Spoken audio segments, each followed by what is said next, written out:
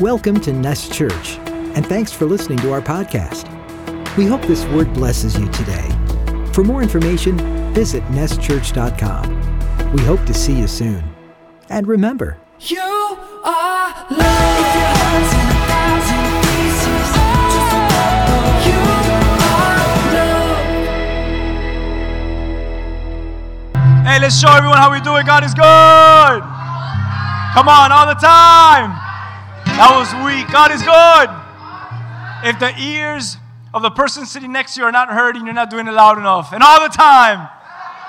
All right, come on, give God praise one more time. We thank you, worship team. We thank everyone for being online, here in person. How many of you are happy and ready to receive from the word of the Lord? Amen? Amen. Praise God. I believe that the next couple of weeks here are going to be special as we get into this framework. And this is what I want you to understand this. I want you right there where you're sitting. Can you just pinch yourself? Just like very soft. Just pinch yourself. Do you feel that? It's a sign that you're alive and you're awake. Amen. But it's a sign also that you're human. Right? And we're all human together. And you and I today are going to walk through something. We're going to start introducing something that we'll continue to get deeper into it next week. But as I have grace for you today, I want you to have grace for me today as well. How many of you can say amen? Pastor will give you grace today. And pray with me because I really want the heart of Christ to come out of this passage here. And I really want you to see what it is that the Lord was stirring through this text. And I truly believe it's going to be a blessing if we listen to it. So this is what I pray right now. That you have ears to hear, that your heart is open to hear the word of God, and that the truth, this is very important, that the truth of his word would drown all the false that's in your mind and in your heart. That the truth of your word would expose all things false and remove it for your lives so that you can know the truth, and that the truth, only the truth, can truly set you free. How many of you can say amen? Amen. How many of you want a desire to continue to live in freedom? Amen. So how do we continue to live in freedom? The answer is simple, but to walk it at times could be difficult because we're battling the spirit and the flesh. But here's the answer. It is to always live in the truth. If you live in the truth, you'll live in the freedom that truth offers. Amen? So take out some notes and be ready to write down. Open up your Bibles to 1 Chronicles chapter 17. That's in the Old Testament. I know it's been a long time since we've preached a passage or a message from the book of Chronicles. But go ahead and do that. Open up to 1 Chronicles 17. We're just going to go ahead and surf through some of these verses here today, and we're going to have a good time in the Word. Have you ever read the Word of God, and the Word of God by itself just impacts you, and you don't need no one to explain it? You don't need no one to speak or add anything extra to it. Just let the Word be the Word, and as you read it, it just does something to your heart. Ever been there? All right?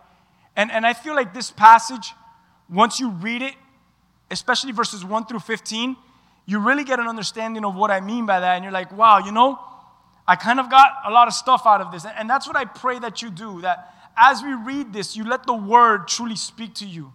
And as you let the Word speak to you, I have some notes and I have some stuff around this text of 1 Chronicles that I believe will add on to all of that stuff that God is speaking. So why is this Chronicles? They're chronicling, they're writing down the times of the kings and so on, and what happened during this time, especially in Israel, and we see later on in Israel and in Judah. But specifically in 1 Chronicles 17, what I want to speak to you about today, I think it's a good build-up to where we're going to go, because in these next 2 weeks, as we do our best for us to see, hear, and really get a sense of the heart of God. And our aim would be to see it as we look through David's desire. How many of you have heard of King David before? A very popular character, a very popular figure in Scripture. And if you take a trip, for our church as well, and for believers, but if you go to Israel today and you walk around even Jerusalem today, he is still a very key figure there in Israel even today. So this is a real person. And King David, we want to see the heart of God as we see his desire, David's desire, to build a temple for the Lord. And then we'll jump into, not today, but next week, we'll look at Solomon's desire, who is David's son, who takes over kingship and over the kingdom. And he's the one that we'll see ultimately is given the green light to be the first to build the temple of the Lord. And I think we're going to receive a lot from these passages that we're going to be reading in these next couple weeks. But in 1 Chronicles 17, let's start off in verse 1. And let the scripture do what the scripture does. It says, when David was settled in his palace, everyone say settled. Love the way the New Living just says the word settled. Because my goodness, it just feels good when you read it. I like to be settled. When King David was settled in his palace, he summoned Nathan, the prophet, and he said, look, I'm living in a beautiful cedar palace, but the ark of the Lord's covenant is out there under a tent. So Nathan replies back to David, and this is what he tells David, because he's the king, and it sounds right, and he says, David, do whatever you have in mind, for God is with you. There's a couple things that we could stop right there and really break down in verses 1 and 2. First thing is, David is settled in his palace. The word settled there is very important because this is the time in David's reign, in David's kingdom, a time when his wars had come to an end. If you know anything about King David, opposite of King Solomon was a king during a time of peace because of all the wars that his father had fought. So King David was a man that constantly was in war. I mean, there was one enemy after another enemy he was always in war. Israel was always fighting some sort of war, and many of the times that you see it, David's in the forefront fighting with them. It's insane. He's a man of war, a man of much bloodshed, a man who was constantly strategizing, because when you're in war as the king, he was also the commander of the army in a sense. He ruled everything, and he needed to make sure he put the right generals in place and the right attacks in place. He had a mind, scripture says, for war. God blessed him with wisdom in war. So David's mind was always thinking. David's mind was always politicking. David's mind was always trying to figure out, how do I get more shields and spears and arrows and weapons? David's mind was, how do we get more horses for battle and chariots? David's mind was, how are we going to train more soldiers? Are you with me? David's mind was always like, man, this king has risen up and he wants to go to war. How can we beat him? How can we conquer them now? David was always at an unsettled place. But at this point of his life, scripture says David is settled. His wars are over. He's older in his years. And he's at a settled place. Wartime is done in David's life. You've fought enough wars in your lifetime, David. Too much that I don't have enough digits on my hands and on my toes. I don't have enough toes and fingers to be able to number all the wars you've had. And he's there, and as he's settled, what happens in this passage? He finds himself living in luxury. That's where he's at. He has great wealth. Scripture says in these first verses that he's living in a palace that is made of cedar. Now, that's an important description. Why would it mention cedar? During this time, whoever had cedar in their home was very well off. It was not common. It was very expensive and not common in homes. If you had cedar, your house was made up of cedar, you were a very rich, wealthy, you were well off.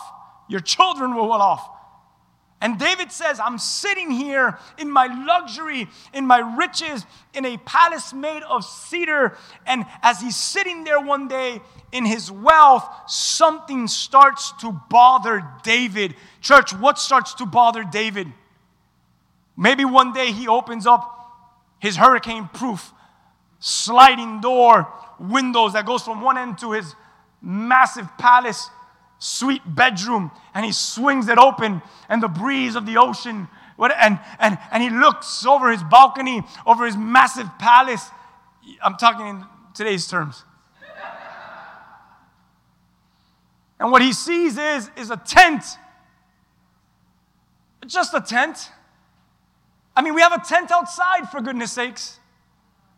Imagine putting some drapes coming down that tent to make it more private. We could do that. And as he sees that, he says, whoa, here I am, living in this wealth, here in this luxury, but the ark of the covenant is out there and it's under a tent. You with me? Those two verses alone, I mean, just like, amen. Like, can you imagine where you could go just with these two verses? He's in luxury and the tent's outside. The Ark of the Covenant is outside on a tent. It's almost like saying, hey, we're here and we're gathering and we're singing songs and we're giving each other a hug, but the presence of God is outside in that tent and not in here. So we're in here and it's such a beautiful Sunday. So just think about what David's really going through here. He saw the contrast between his life and where the ark was, and it began to bother him. What's so important about the Ark of the Covenant? You have to go all the way back, the times of Moses, all the way to where David's at. The Ark of the Covenant was the furniture that was placed at the Holy of Holies, in the tent of meeting, in the tabernacle, okay? And in the tents that David would make for him. And it would eventually be placed in the first temple that would be built for the Lord. That Ark of the Covenant represents, and it's where the presence of the Lord would reside. So when I say that David was bothered because he was living in a palace very well off, and the Ark of the Covenant was in the tent, it's almost as saying, I'm here living well, but the presence of God is over there living under a tent. I want you to see that and understand that that's what the Ark of the Covenant is and represents, in case you forgot or in case you didn't know that. So let's keep reading as we see where we're going here in verse 3, 4, 5, and I'll read all the way to 6. Look at this. So Nathan comes to David, if you remember, and Nathan says, hey, there's a problem. David says, there's a problem here. We have to make a house for the Lord. And Nathan's like, do it, David. The Lord is with you. Whatever you do is good. Didn't even think about it. Nathan, being the prophet, the mouthpiece of God, didn't go back home and pray about it. Didn't go back to his chamber and fast and say, hey, God, you know, David confronted me about this. He wants to kind of build you a house. I don't know, like, what do you think about it? He's just like, do it. Everything you do, David's been working out so far. Just do it. So David goes to sleep that night. And God says, Nathan goes to sleep that night. And God says, Nathan, you answered for me, but you didn't give my answer. So look what happens. It says, that same night, God said to Nathan, hey, go and tell, I just feel like God says, hey, go and tell my servant David, this is what the Lord has declared. This is what the Lord says. Not you, Nathan. Thank you for being my mouthpiece. Thank you for being so faithful.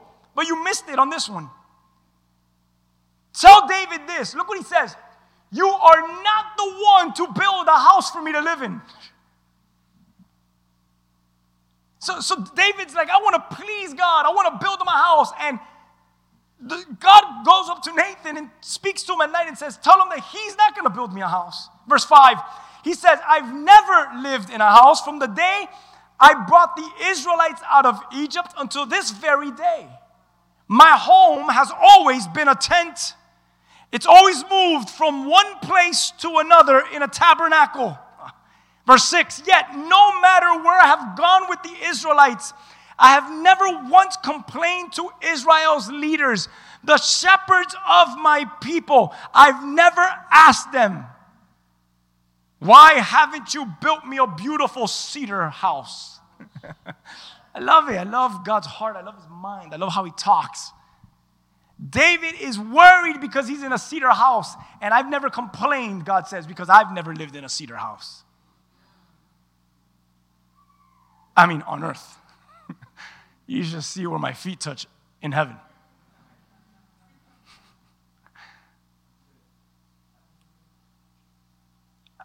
Do you see, I mean, what are you guys getting so far? You know what? Man, I wish we weren't. I can't get out of this box right here. What are you getting so far? What's happening? I know you thought you were going to come to church today and the pastor was going to ask you questions. I want to go up to where you're at and give you mics and stuff, but what are you getting so far?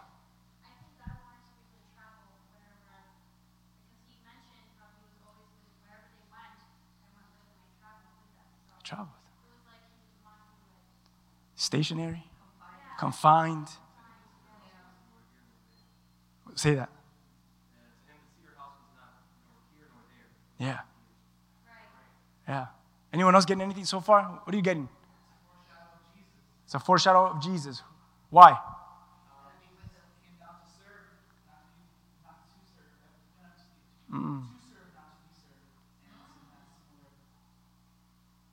Okay, good. You guys see how your mind's already working?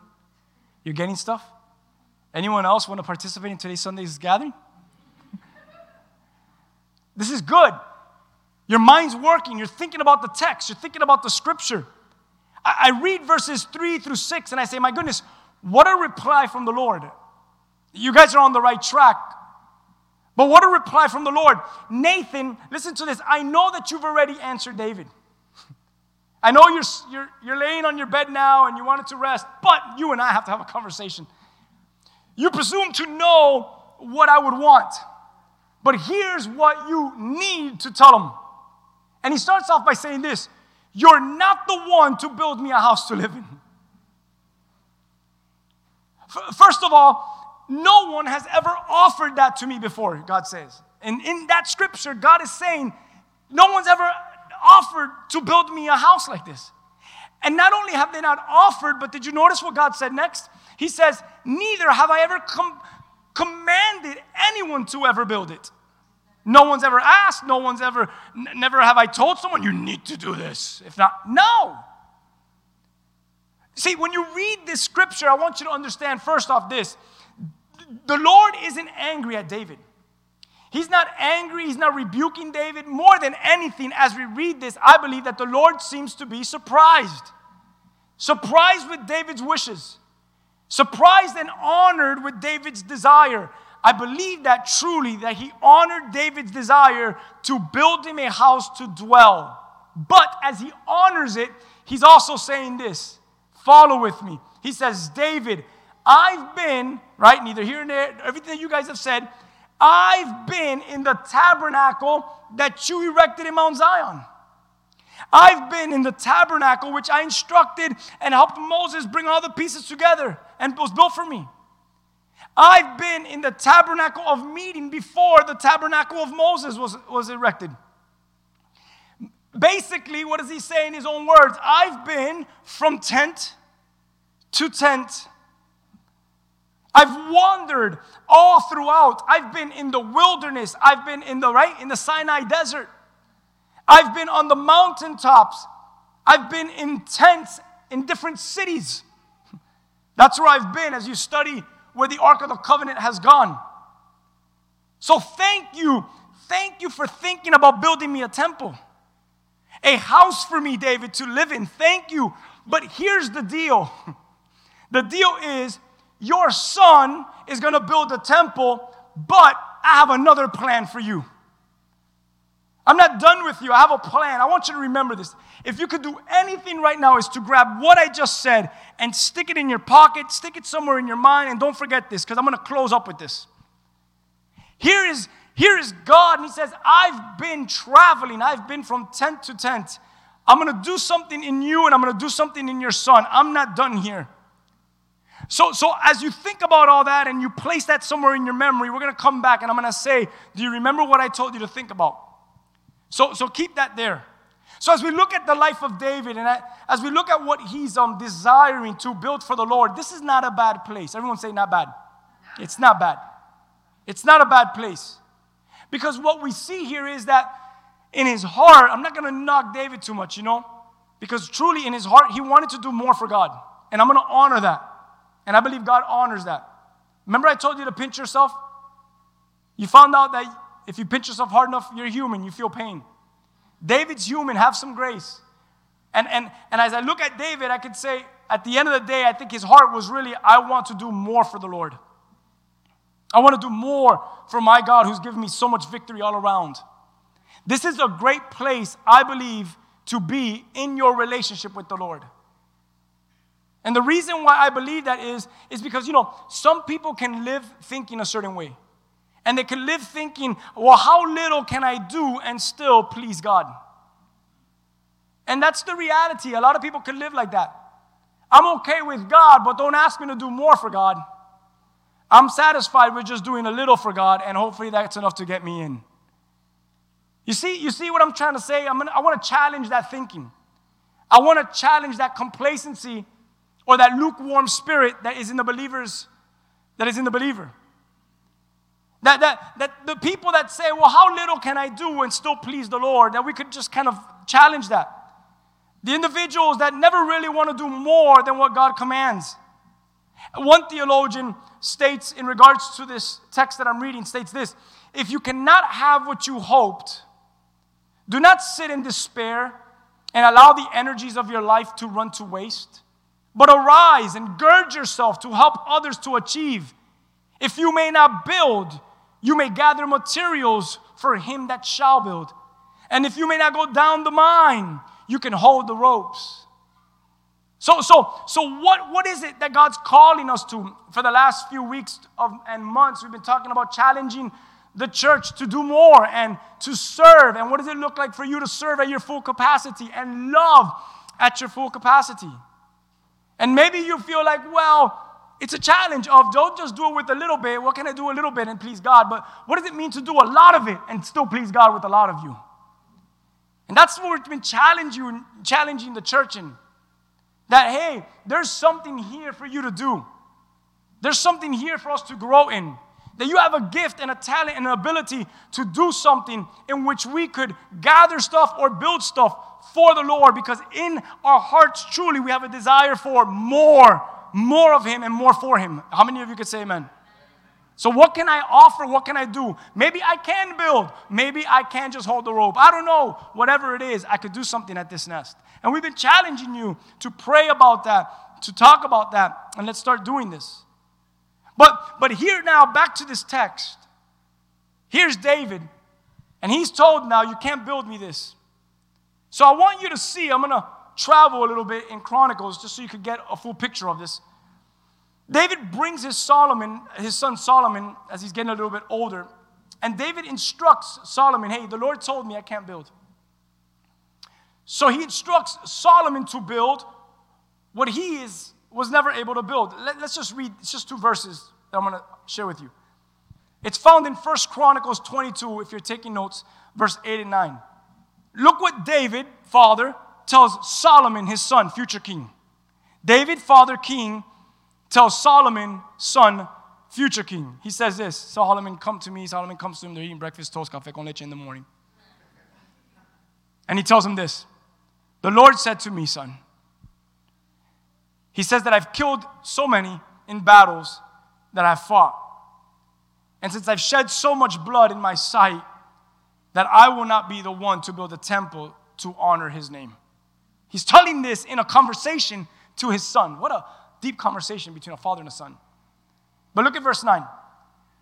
But son, you, son, you will be a man of peace. This is what the Lord told me, that you will have a son. So he's telling this to him. And he's going to give you, son, peace with his enemies. Peace with all your enemies and all the surrounding lands. And Solomon, that's why I named you Solomon. And he's going to give you peace and quiet Israel during all of your reign. And Solomon and David are having this conversation that David and God had. So David understood that God didn't want him to build the temple. He came to grips with that in his life. But I want you to notice David, he does not respond by doing nothing. He begins now to activate and to do something in his life. If I can't build, then what can I do? So he begins to gather what we know as materials for construction that's going to be his son's temple. That the temple that his son, King Solomon, is going to build. A glorious temple for the Lord. Let's read. I'm going to read fast because I don't really want to get so deep into the wordage of all this. But just have fun with it because Scripture is fun. So look what David does. He doesn't get lazy. He doesn't say, oh my God, I can't build, I can't do this. So then you know what? I'm just going to retire and I guess God doesn't want me to serve him like this anymore. He doesn't act like that. He rises up to the occasion, and this is what he does. 1 Chronicles 22, verse 5. Love this. David said, my son Solomon is still young and inexperienced, and since the temple to be built for the Lord must be a magnificent structure, famous, glorious throughout the world, I'll begin making preparations for it now. So David collected vast amounts of building materials before his death. It goes deeper in 1 Chronicles 29, verses 2 through 9. Just follow with me. Look what David does. Using every resource at my command, I've gathered as much as I could for building the temple of God. Now there is enough gold, silver, bronze, iron, and wood. This is David. As well as great quantities of onyx, other precious stones, costly jewels, and all kinds of fine stone and marble.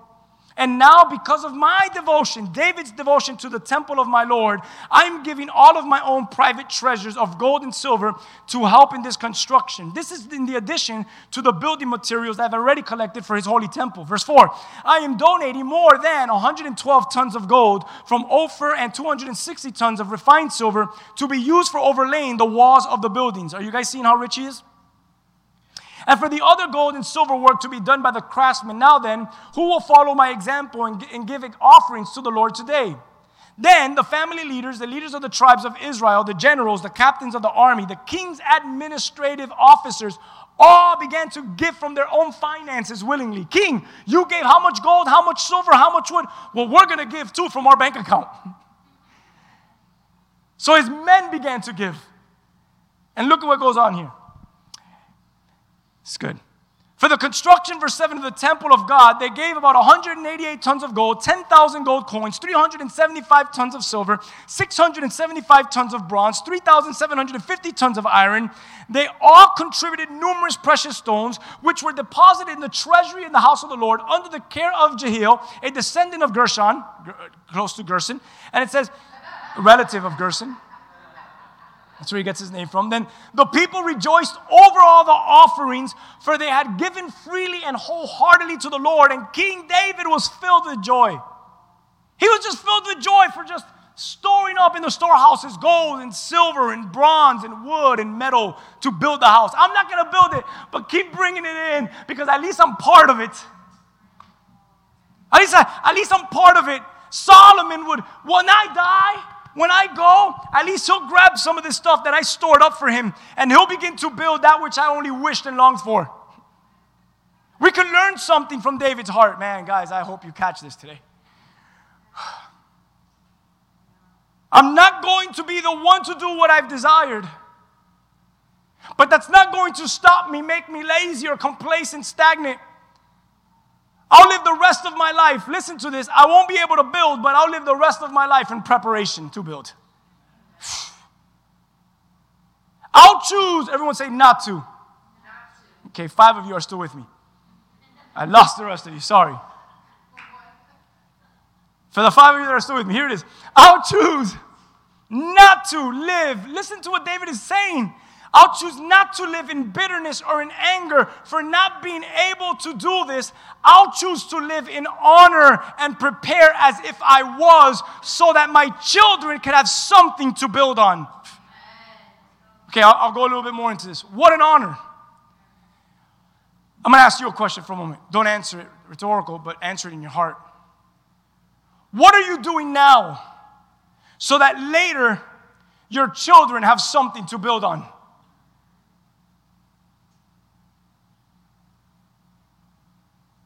That's it. David is preparing something that wasn't even for him. It was unto the Lord, and my son would do it for him. When you come to the end of your life, think about this. Will you be pleased with what you were able to pass on? Because you lived your life honoring the preparation. That we're not so caught up on self, but that we live for something that is far greater than ourselves. And because of that, we have joy, exceedingly joy, just to live in preparation for the glory of the Lord. That's it. And that's enough. This stuff gets deeper and deeper. This stuff takes so many different avenues, and I'm sure in some of your minds you're really like, whoa. Let's go back to the scripture of 1 Chronicles 17 where we started, verses 7 through 10, and now you'll see that we're almost at the end because we only have 5 more verses after that. Verse 7 says this, I want you to go, Nathan, and say this to my servant David. Listen to this, so good. This is what the Lord of heaven's armies has declared. This is God speaking to David because David has a desire to build him a temple. Look what, we're back to that story. He says, I took you from tending sheep in the pasture, and I selected you to be the leader of my people Israel. Verse 8, I've been with you. Say, he's been with me. I've been with you wherever you have gone, and I've destroyed your enemies before your eyes, David. And now I underline this in my notes, I will make your name as famous as anyone who has ever lived on earth. And I will provide a homeland for my people Israel. I will plant them in a secure place where they will never be disturbed. Evil nations won't oppress them as they've done in the past in your life, David. Starting from the time I appointed judges to rule my people Israel, and I will defeat all your enemies. Look at this next verse. Look at this next part of this verse. Verse 10. Furthermore, I declare that the Lord will build a house for you. The NLT says a dynasty of kings. David, you're not going to build me a house. I've been with you all the days of your life. I've given you victory. I've spoken to you. I've done great things. But now I'm going to declare to you that I'm going to build you a house. You know, if you could come over here and look at my notes, my exact wordage of this, it's so deep. It's to process my notes. I'll be scared to I don't know if you could even handle being able to read it. You know what my note says right after that? Look how deep this is. All I wrote, no lie, and I put 3 exclamation points after it. I put, whoa.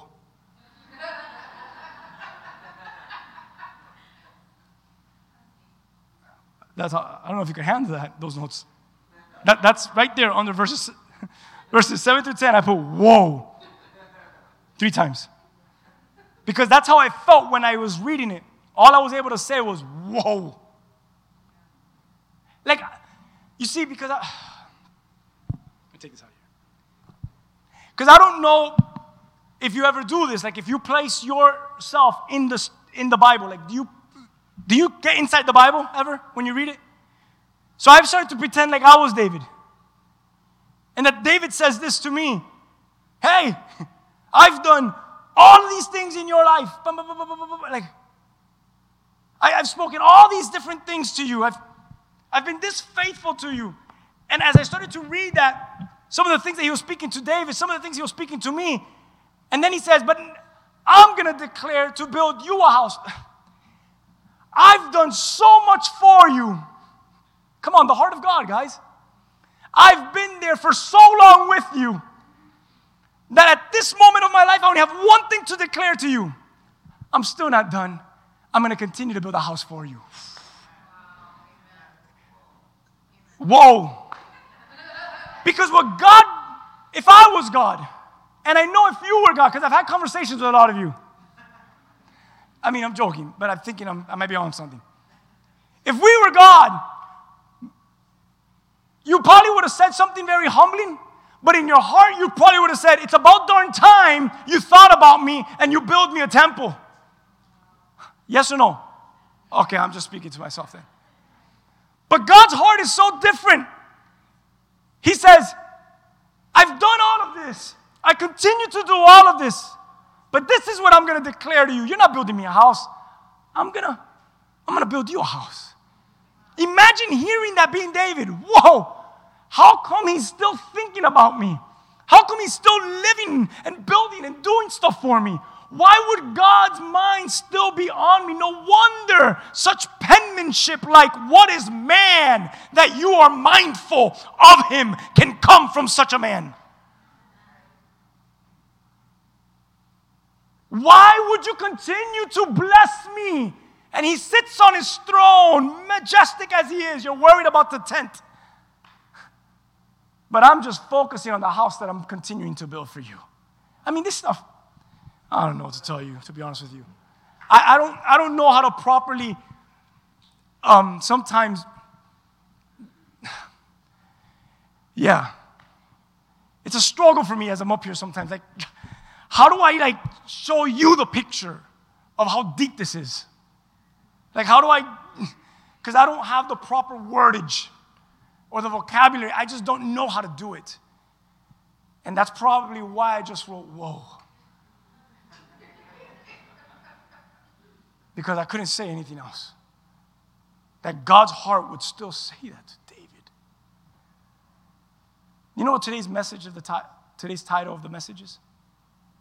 The house that God builds. Because it's not about the house that David builds. And it's not about the house that Solomon builds. It's always about the house that God builds.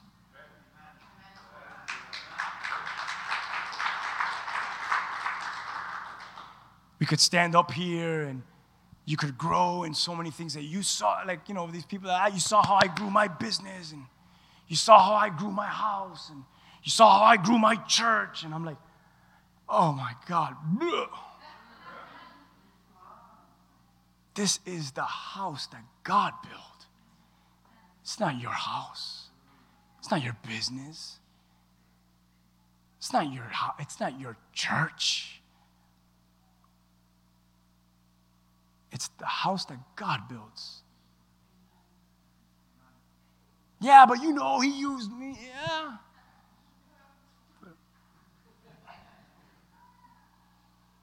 I want you to pause and really just take this in. What a buildup this is. David, I know you want to build me this house.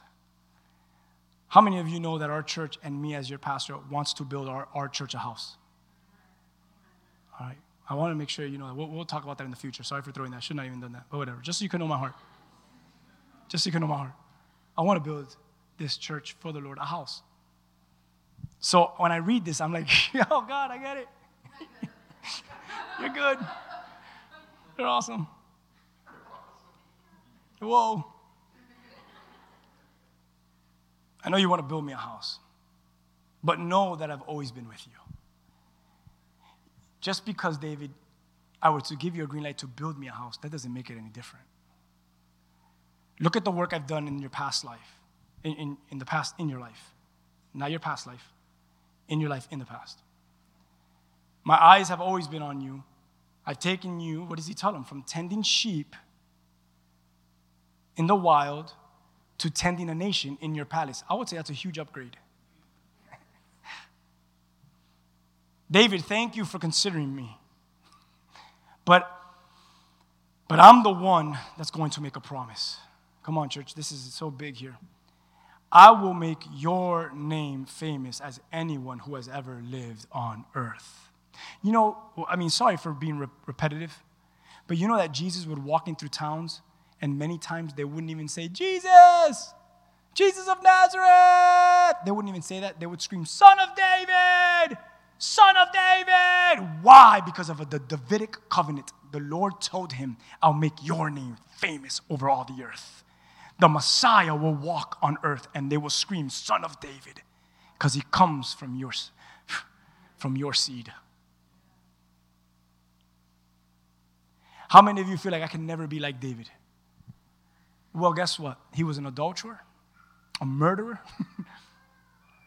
a liar. I mean, so if you think an adultery is a bad sin, if you think lying's bad, if you think killing somebody's bad, and yet God loves him this much and still bless him because his heart was still after God, then I think everyone in here is safe in God's hands to say that he's speaking something sweet to your heart, that he wants to build your house. Oh, but look at my story, right? And that's exactly the house that God is building.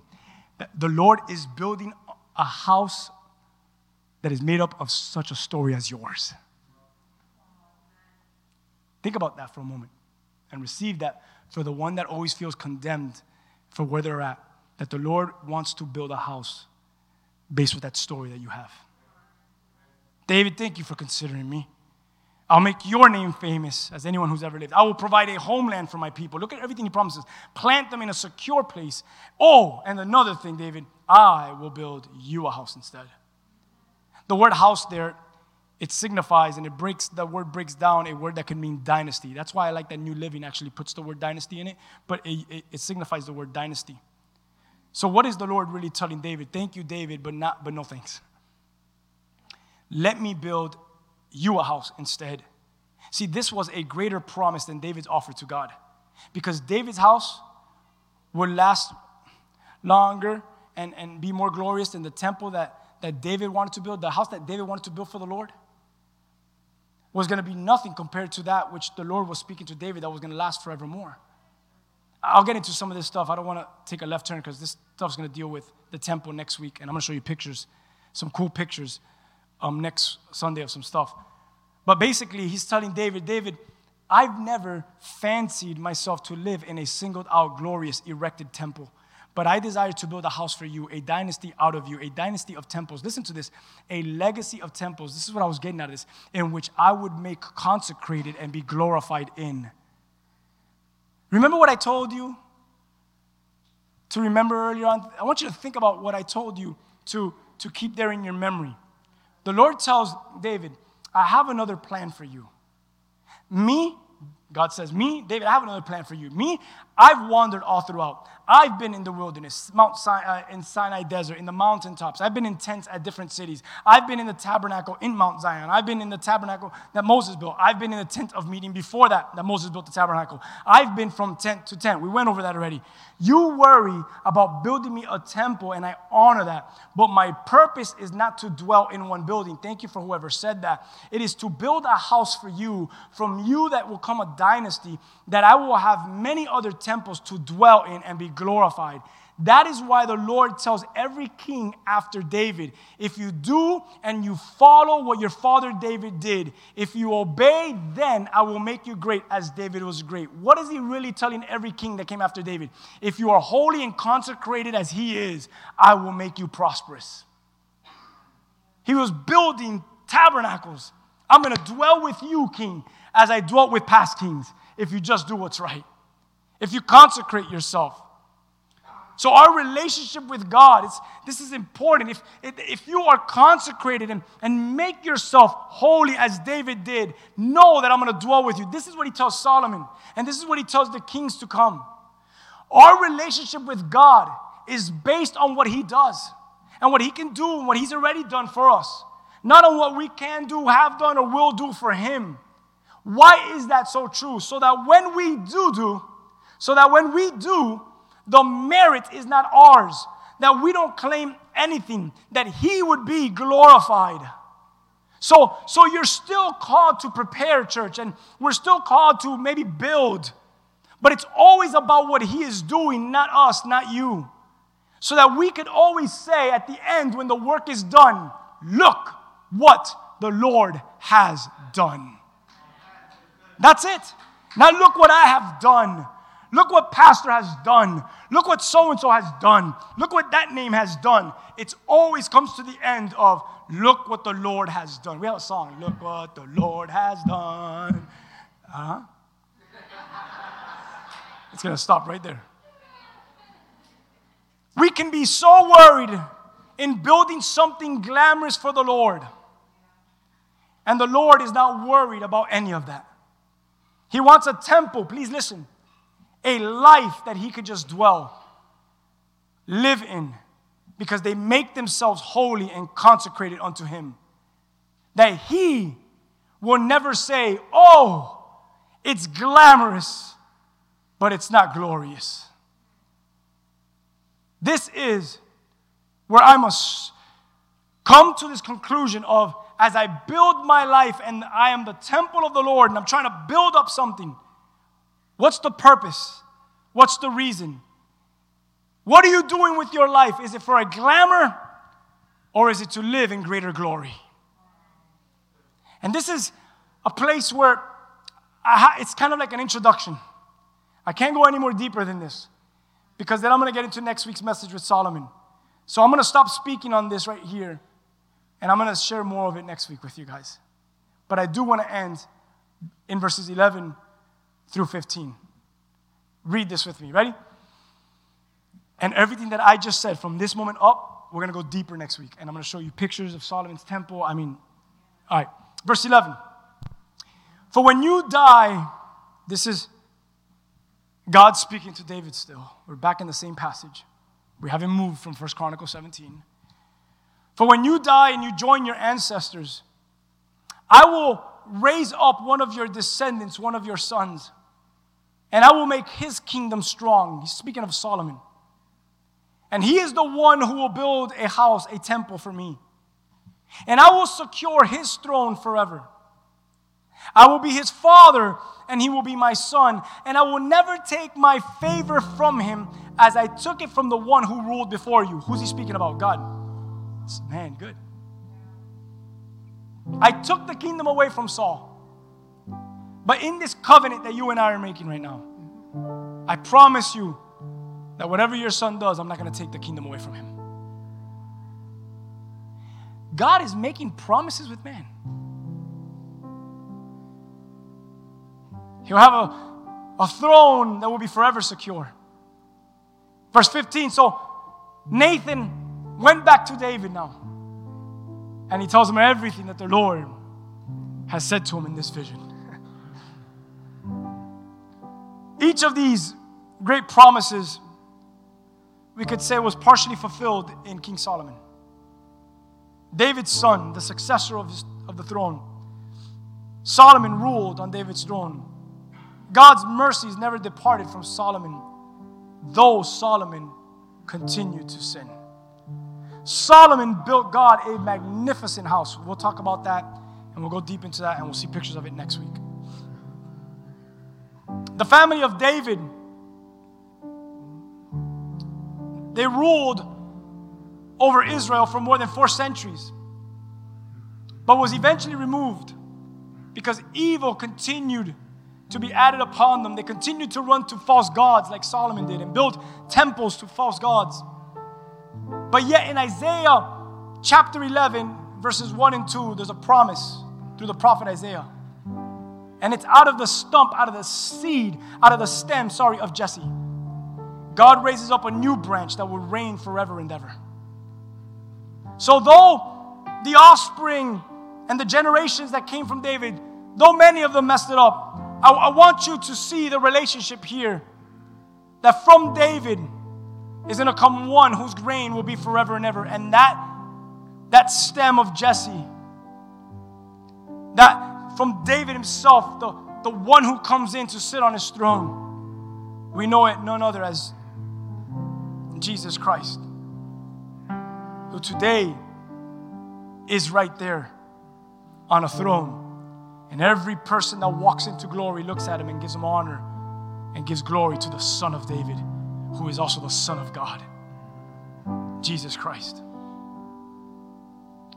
You see, I want you to see what God specifically spoke to David. He said, I'm going to build you a house. And he did. You know, I started to think about David, and I want you just to think about this for a moment. Through David's seed, I'm here today. I am here today because one of David's sons, Christ our Lord, God the Son, comes and was obedient to the Father. And today, through the promise that was made through David and in Christ, I also have become a dynasty of David. I also have become a temple, a tabernacle in which the presence of the Lord lives in. I'm telling you today, church, that we are the house that God builds. How many of you could say amen? I have so many scriptures that I could share with you of Bible prophecies. From Jeremiah 23, it says, behold, the days are coming, says the Lord, that I will raise to David a branch of righteousness. From David, a king shall reign and prosper, execute judgment, righteousness in the earth. Now this is his name. You're all like, oh yeah, it's Solomon. No. Which will be called the Lord our righteousness. Jeremiah speaking about Jesus that comes from the root of David. In Isaiah 9, 6 and 7, it says, the prophet Isaiah, "For unto us a child is born, unto us a son is given. The government will be upon his shoulder, upon the throne of David, and over his kingdom, to order and establish it from that time forward, even forevermore." That child that was born is Jesus. In Luke chapter 1, verse 31 through 33, it says, "And behold, you will conceive in your womb and bring forth a son. You shall call his name Jesus, and he will be great, and he will be called the Son of the Highest. And the Lord God will give him the throne of his father David. And he will reign over the house of Jacob forever, and of his kingdom there will be no end." In Matthew chapter 21, verse 9, we could keep going. God did not want the earthly house built until the spiritual house was promised and established. The more important house that had to be placed first, the house that was to be the dynasty, was going to come through the Messiah. And that's what the Lord wants to build, a spiritual house. That's why he didn't care about the glamour. What he cares about is you. Can I come and reign and live in you? But my story is not cedar palaces. My story is not gold furniture. My story is adultery. My story is murder. My story is abuse. And God says, right, but watch when I come in, how I consecrate that temple and I make it holy unto me. I'm not worried about the glamour. I'm worried about will you consecrate your life for me. You know how many people I have conversations with and they say, I gotta get my life right before I come to God. I gotta get my life right before I start coming to church. I'm like, what? You're never gonna do it. Because it's Christ who makes your life right. It's the Christ that the church preaches that makes your life right.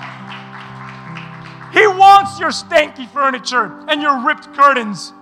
He wants all of that because he wants to show you how good he is and how he purifies it and how he makes it whole and how he refurbishes everything and he transforms your life and says, how do you like this now? I've always gone from tent to tent, from tabernacle to tabernacle. So don't be so focused on a glamorous temple. Just come to the altar and come to the place where you could say, Lord, I submit myself not to be a glamorous temple, but to be a glorious temple. And then he says, that's all I want. David, that's all I've always wanted. That's why I've been satisfied living in this tent. Because this tent goes where my people go, and that's where I'm at. I'm about the people. I want to be in them. That's it. And man, David, God's blessing was on him, and he came from a good place.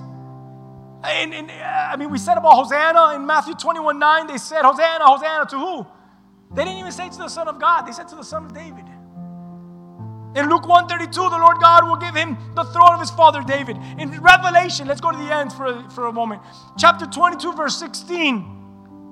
When the Lord comes, he says that I am the root. The Lord himself, Jesus Christ, will say, and the offspring of David, the bright and the morning star. And that's who we're speaking about today. We're speaking about this Christ who did such a beautiful work and continues to do beautiful work, who comes from the house of David. And the heart of the Father is to continue to build homes in which he could dwell in tabernacles. Because we know that in the New Testament, that's exactly what the Lord begins to construct. And I want you to meditate there as we close. Because in the New Testament, it says that you now become the tabernacle of God. You become the holy place of God. Don't want to get so much into this, as we'll do this next week, but you're it. You are the temple of God. Will you come and just be glorious? Or are you focused about building something glamorous that yet has no glory in it? Come on, meditate on that.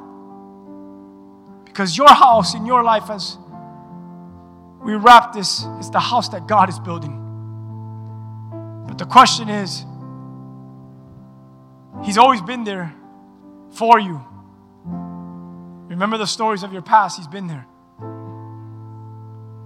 And he's always been there. He's been here for you right now. He promises that He's going to continue to be there tomorrow and the days to come. As He told David, He tells you that. So I've always been with you, God says. But my question to you is, will you allow me to continue to build you a house? You see, when you say yes to that, you're saying yes to allow the Lord to continue to do the work inside of you. To build and construct and to put to place the stuff that's needed inside of you spiritually. I'm going to ask you to stand with me. And in this place of just meditation right now, examine your heart, examine your mind. Where are you today, church? If you're a guest here today, and you got to hear this message, where are you today?